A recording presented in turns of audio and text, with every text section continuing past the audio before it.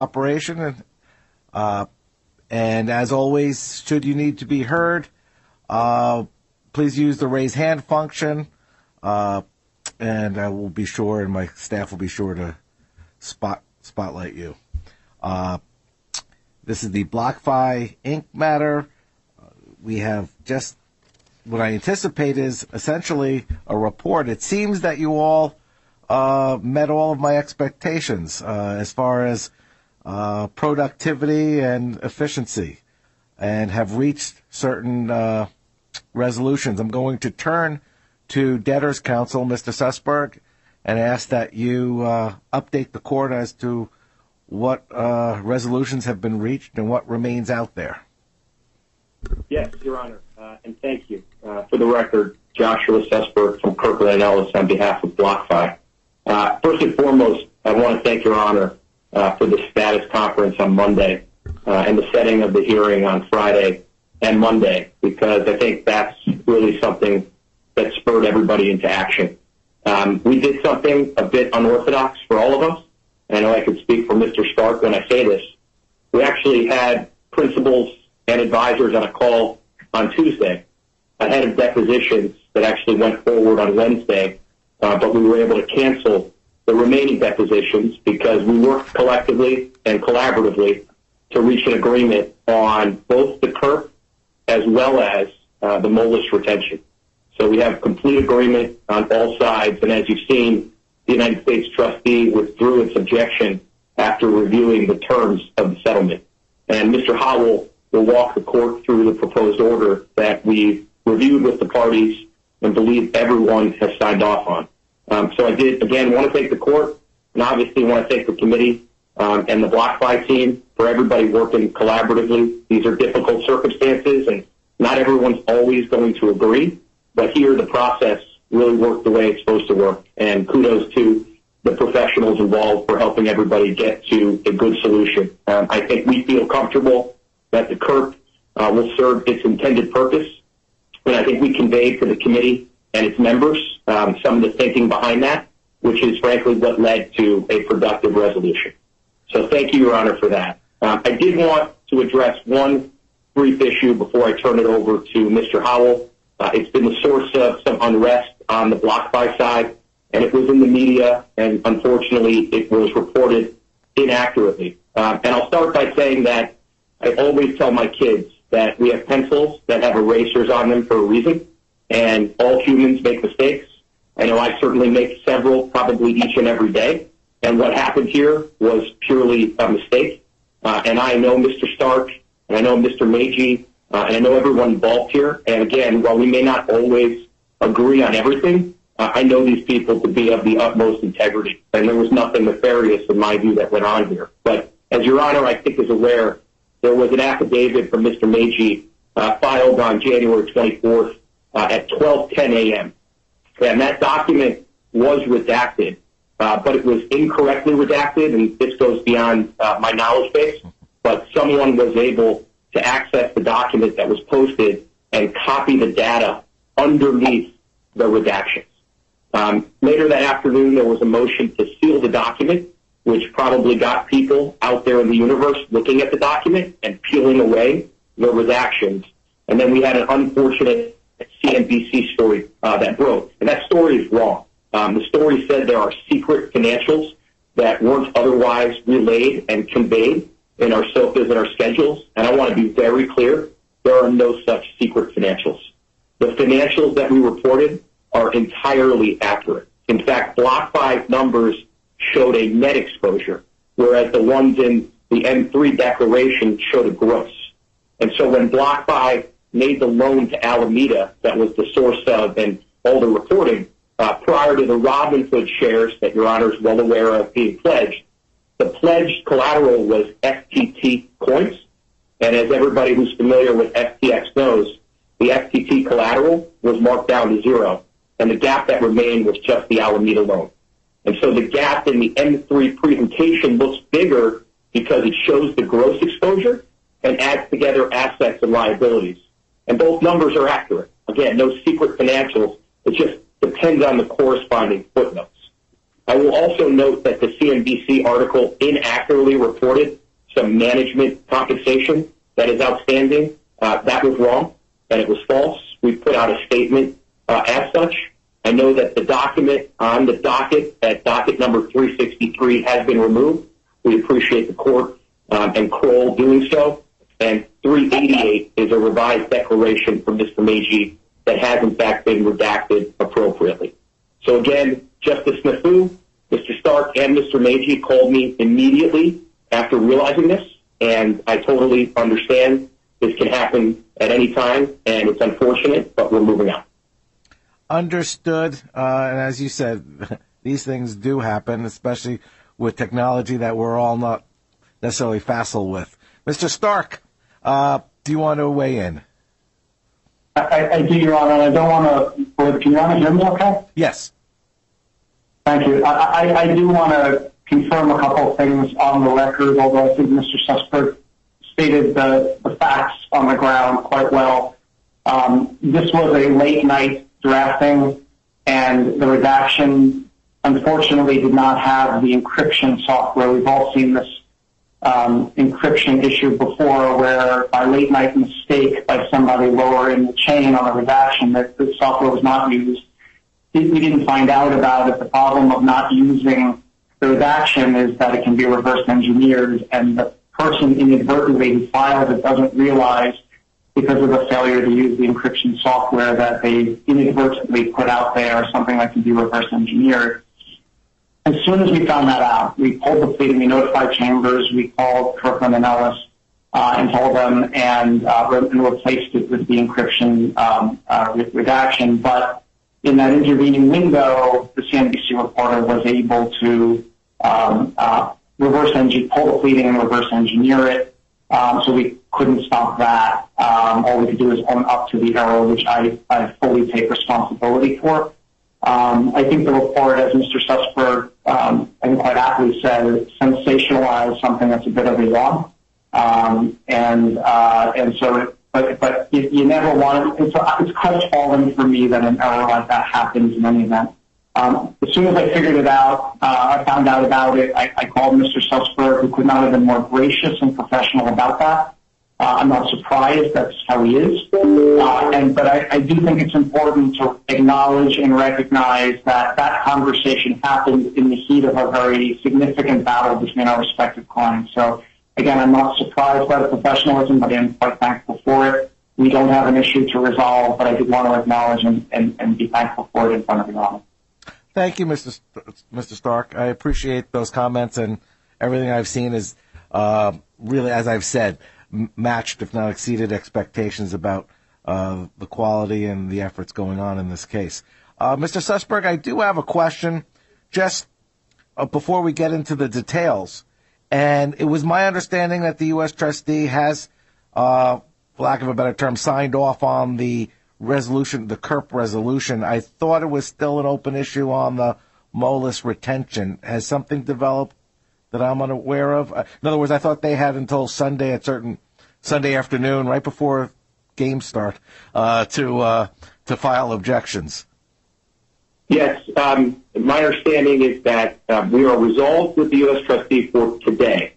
So the objections to the KERP and to the sealing of information have been withdrawn. As it relates to Moelis, we will circulate, if we haven't already, a copy of the revised Moelis order to reflect the settlement with the committee. And the U.S. trustee has until Sunday to object to the Moelis retention. And to the extent there's an objection, we will, of course, respond and then be in a position to deal with it on Monday, Your Honor. All right. That comports with my understanding. Well, that's great. Let's then proceed, and let's hear of the resolution that's been reached. Mr. Howell? Yes. Thank you, Your Honor. Rush Howell from Kirkland and Ellis. Can you hear me okay? Yes, fine. Thank you. Okay. First, I want to echo Mr. Sussberg's comment and thank the court for its time and assistance in helping us get to the resolution that we've reached, as well as to thank the committee and the Office of the United States Trustee for its professionalism and the sometimes hard-fought battle that led to where we are now. I'll take us through the agenda today briefly, which, of course, we're happy to say is entirely uncontested. And so I'd like to start with the debtor's motion to seal at docket 351 to seal certain confidential information related to Ms. Crowell's declaration in support of the retention program's motions. As Mr. Sussberg indicated, all objections to this motion have been withdrawn, and it is highly important to the company and to its employees to keep their personal information confidential. So unless Your Honor has any questions, we ask that that motion be granted, and I can turn to the retention program's motion, which would be the last item on the docket. Well, before we do that, there's the committee's motion docketed 311, which is referenced in the agenda, which essentially sought redaction of their pleadings in opposition to the CURP. Are we treating those in the same fashion? In other words, is the court being asked to grant their motion to redact and to seal? Well, the U.S. trustee has withdrawn objections to any of those motions. I do think it's moot with respect to for instance, the declarations that won't be put into the evidentiary record on behalf of part of the retention program's motion. But yes, all of that should remain under seal. Well, that's fine. For our records and for the docket, I want to reflect that the motions are granted, and that ensures that the documents remain sealed and not either returned or unsealed. So we'll then mark as well the committee's motion to seal at docket 311 is granted. And Mr. Sponder or Ms. Bielski, who's ever weighing in, you'll advise if the U.S. trustee is taking or has any additional concerns as we go along. Good morning to both of you. Thank you, Your Honor. Yes, we will advise. All right, thank you. Mr. Howell, please continue. Thank you, Your Honor. So turning to the debtor's motion for entry of an order approving the debtor's retention programs and granting related relief, we're pleased to say that we've reached a settlement with the official committee of unsecured creditors, and that settlement also allowed the United States trustee to resolve and withdraw its objection. And as Mr. Sussberg said, it's not for right now, but that settlement with the official committee also addressed the MOLIS issues as was just discussed. But the debtors have proposed two retention programs, one key employee retention program, or KERP, and one targeted retention program, or TERP. And in support of those motions, I'd like to now offer two supporting declarations. One from the debtor's chief people officer, Megan Crowell, that's at docket 350, and the other from Josephine Gartrell, a senior director at Willis Towers Watson, and that is at docket 349. Your Honor, may I be heard, please? Yes, please. The committee most assuredly does not object to the admission of those declarations.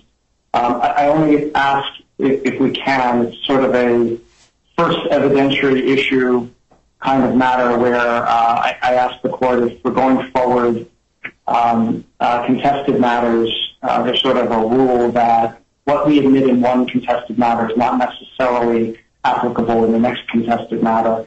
So we have to worry about things like that. We haven't sort of gone through any declarations with that in mind. It's just sort of the normal rules of the road as I understand them, if Your Honor is willing to agree with that. I don't have any issue with that approach. We're limiting the evidence to the discrete motions that are before the court. Parties reserve their rights. Obviously, for impeachment purposes down the road, what's in a filed sworn declaration it will retain its relevance. But for purposes of today, the court understands that given the consensual nature of the resolution, they're being offered and for purpose of support of the resolution itself. Thank you, Your Honor. You're welcome.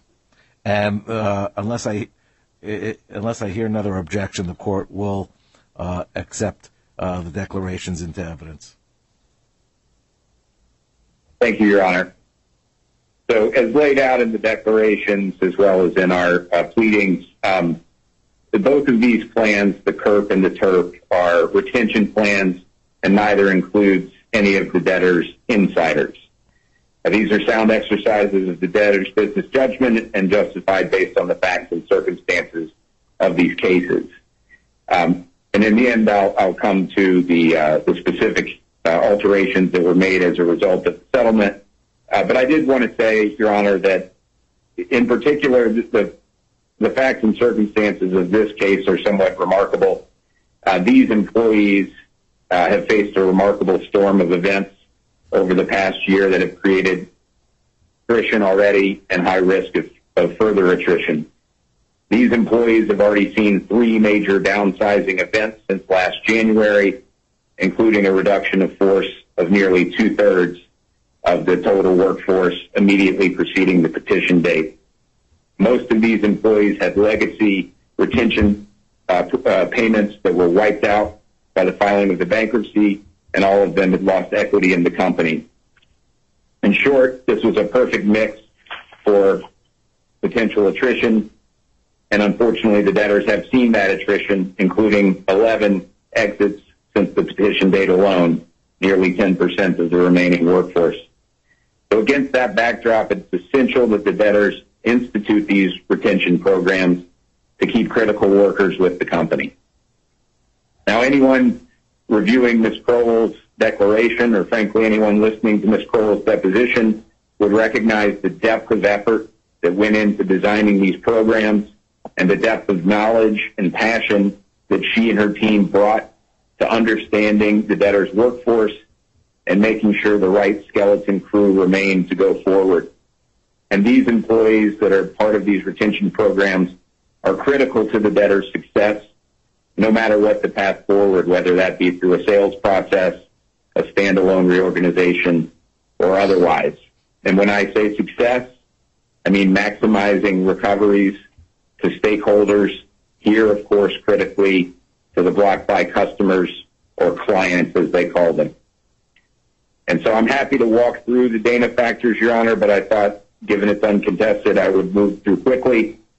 That support is laid out in the declarations as well as in our motion and in our reply.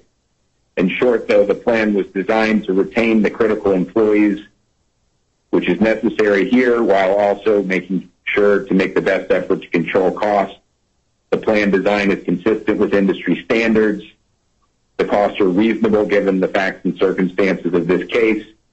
And the debtors did an incredible amount of diligence, working, frankly, around the clock, immediately preceding the bankruptcy, to design these plans and to consult with outside advisors, including counsel and Willis Towers Watson. So as we've said, we're pleased to have reached this negotiated resolution, and we have provided a revised order at docket 419 that lays out the salient settlement terms. Those terms are as follows. First, the total cost of the plan of both programs was reduced to a total of a maximum of $9.98 million. That amount reflects that bonuses, retention payments to the Tier 1 employees shall be 42.5% of the base salary amount. And with respect to the Tier 2 participants in the retention programs, that amount shall be 9%, which again arrives at a maximum of $9.98 billion. Secondly, there is a change to the timing for the Tier 1 participants. The Tier 2 participants have no change to the timing of their payments, but the Tier 1 is now payable. 1/3 will be payable upon approval of the retention programs, subject to clawback until the 3-month anniversary of that same court approval. The second third will be payable at the earlier of confirmation or sale approval. So the earlier of either confirmation or sale approval on the one hand, or the 6-month anniversary of court approval of the retention programs on the other hand. And the final third will be payable at the earlier of either 30 days after emergence or 12-month or the 12-month anniversary of the court approval date. Also, one other change to the order is that the debtors may now add a replacement participant to the retention program only with the consent of the committee. So those are the changes. Those are reflected in the order at 419.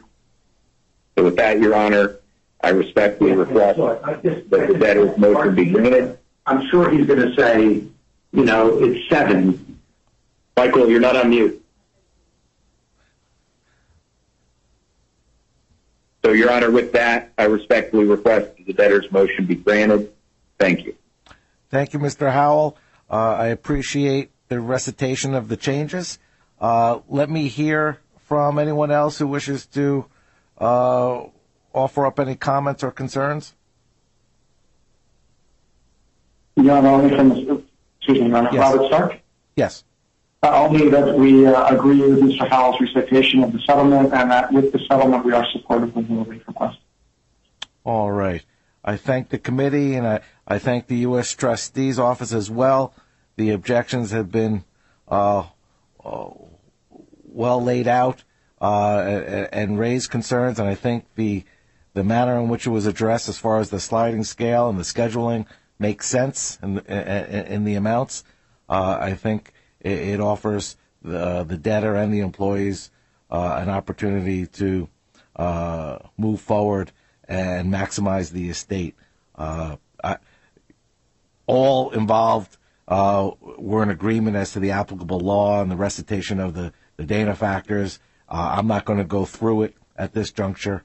I'm satisfied that the proposal, as amended and as agreed upon, comports with applicable law with respect to the KERP and the TRP, and I'm happy to approve it going forward. I appreciate, again, the efforts and the professionalism in reaching the compromises. Thus, I guess we're left with a hearing on Monday. Well, let me go back before we approach Monday. Will the debtor be submitting final forms of order on these? Yes, we will, Your Honor. All right. So I'm going to mark an order to be submitted. The motions to seal will just be marked granted. I don't need orders. We'll use the orders that accompanied the motions. And now for Monday, my understanding, we have the MOLIS application still pending. We also have the sale and bidding procedures motion, correct? Correct, Your Honor. We've got an objection from the United States trustee on the bidding procedures. I am hopeful, maybe even cautiously optimistic, that we can try to reduce the amount of objections from the U.S. trustee, although I'm not sure we'll solve them all. So if we need to, we'll address that Monday. And then we also have the bar date motion, and as you mentioned, Your Honor, the MOLIS retention to the extent the U.S. trustee has an objection. All right. That slipped my mind, the bar date motion. All right. We are on for 10 o'clock, I believe, Monday. My only concern with scheduling is, as I've indicated, I am participating in a town hall remote seminar for 1 hour from 12 to 1. You all are welcome to watch. Hopefully we'll be done. If not, we'll continue on after 1 o'clock, depending upon how the arguments go. Any other issues or concerns that anyone wants to raise? Well, thank you. Again, I appreciate the efforts. Thank you all. Take care. We are adjourned.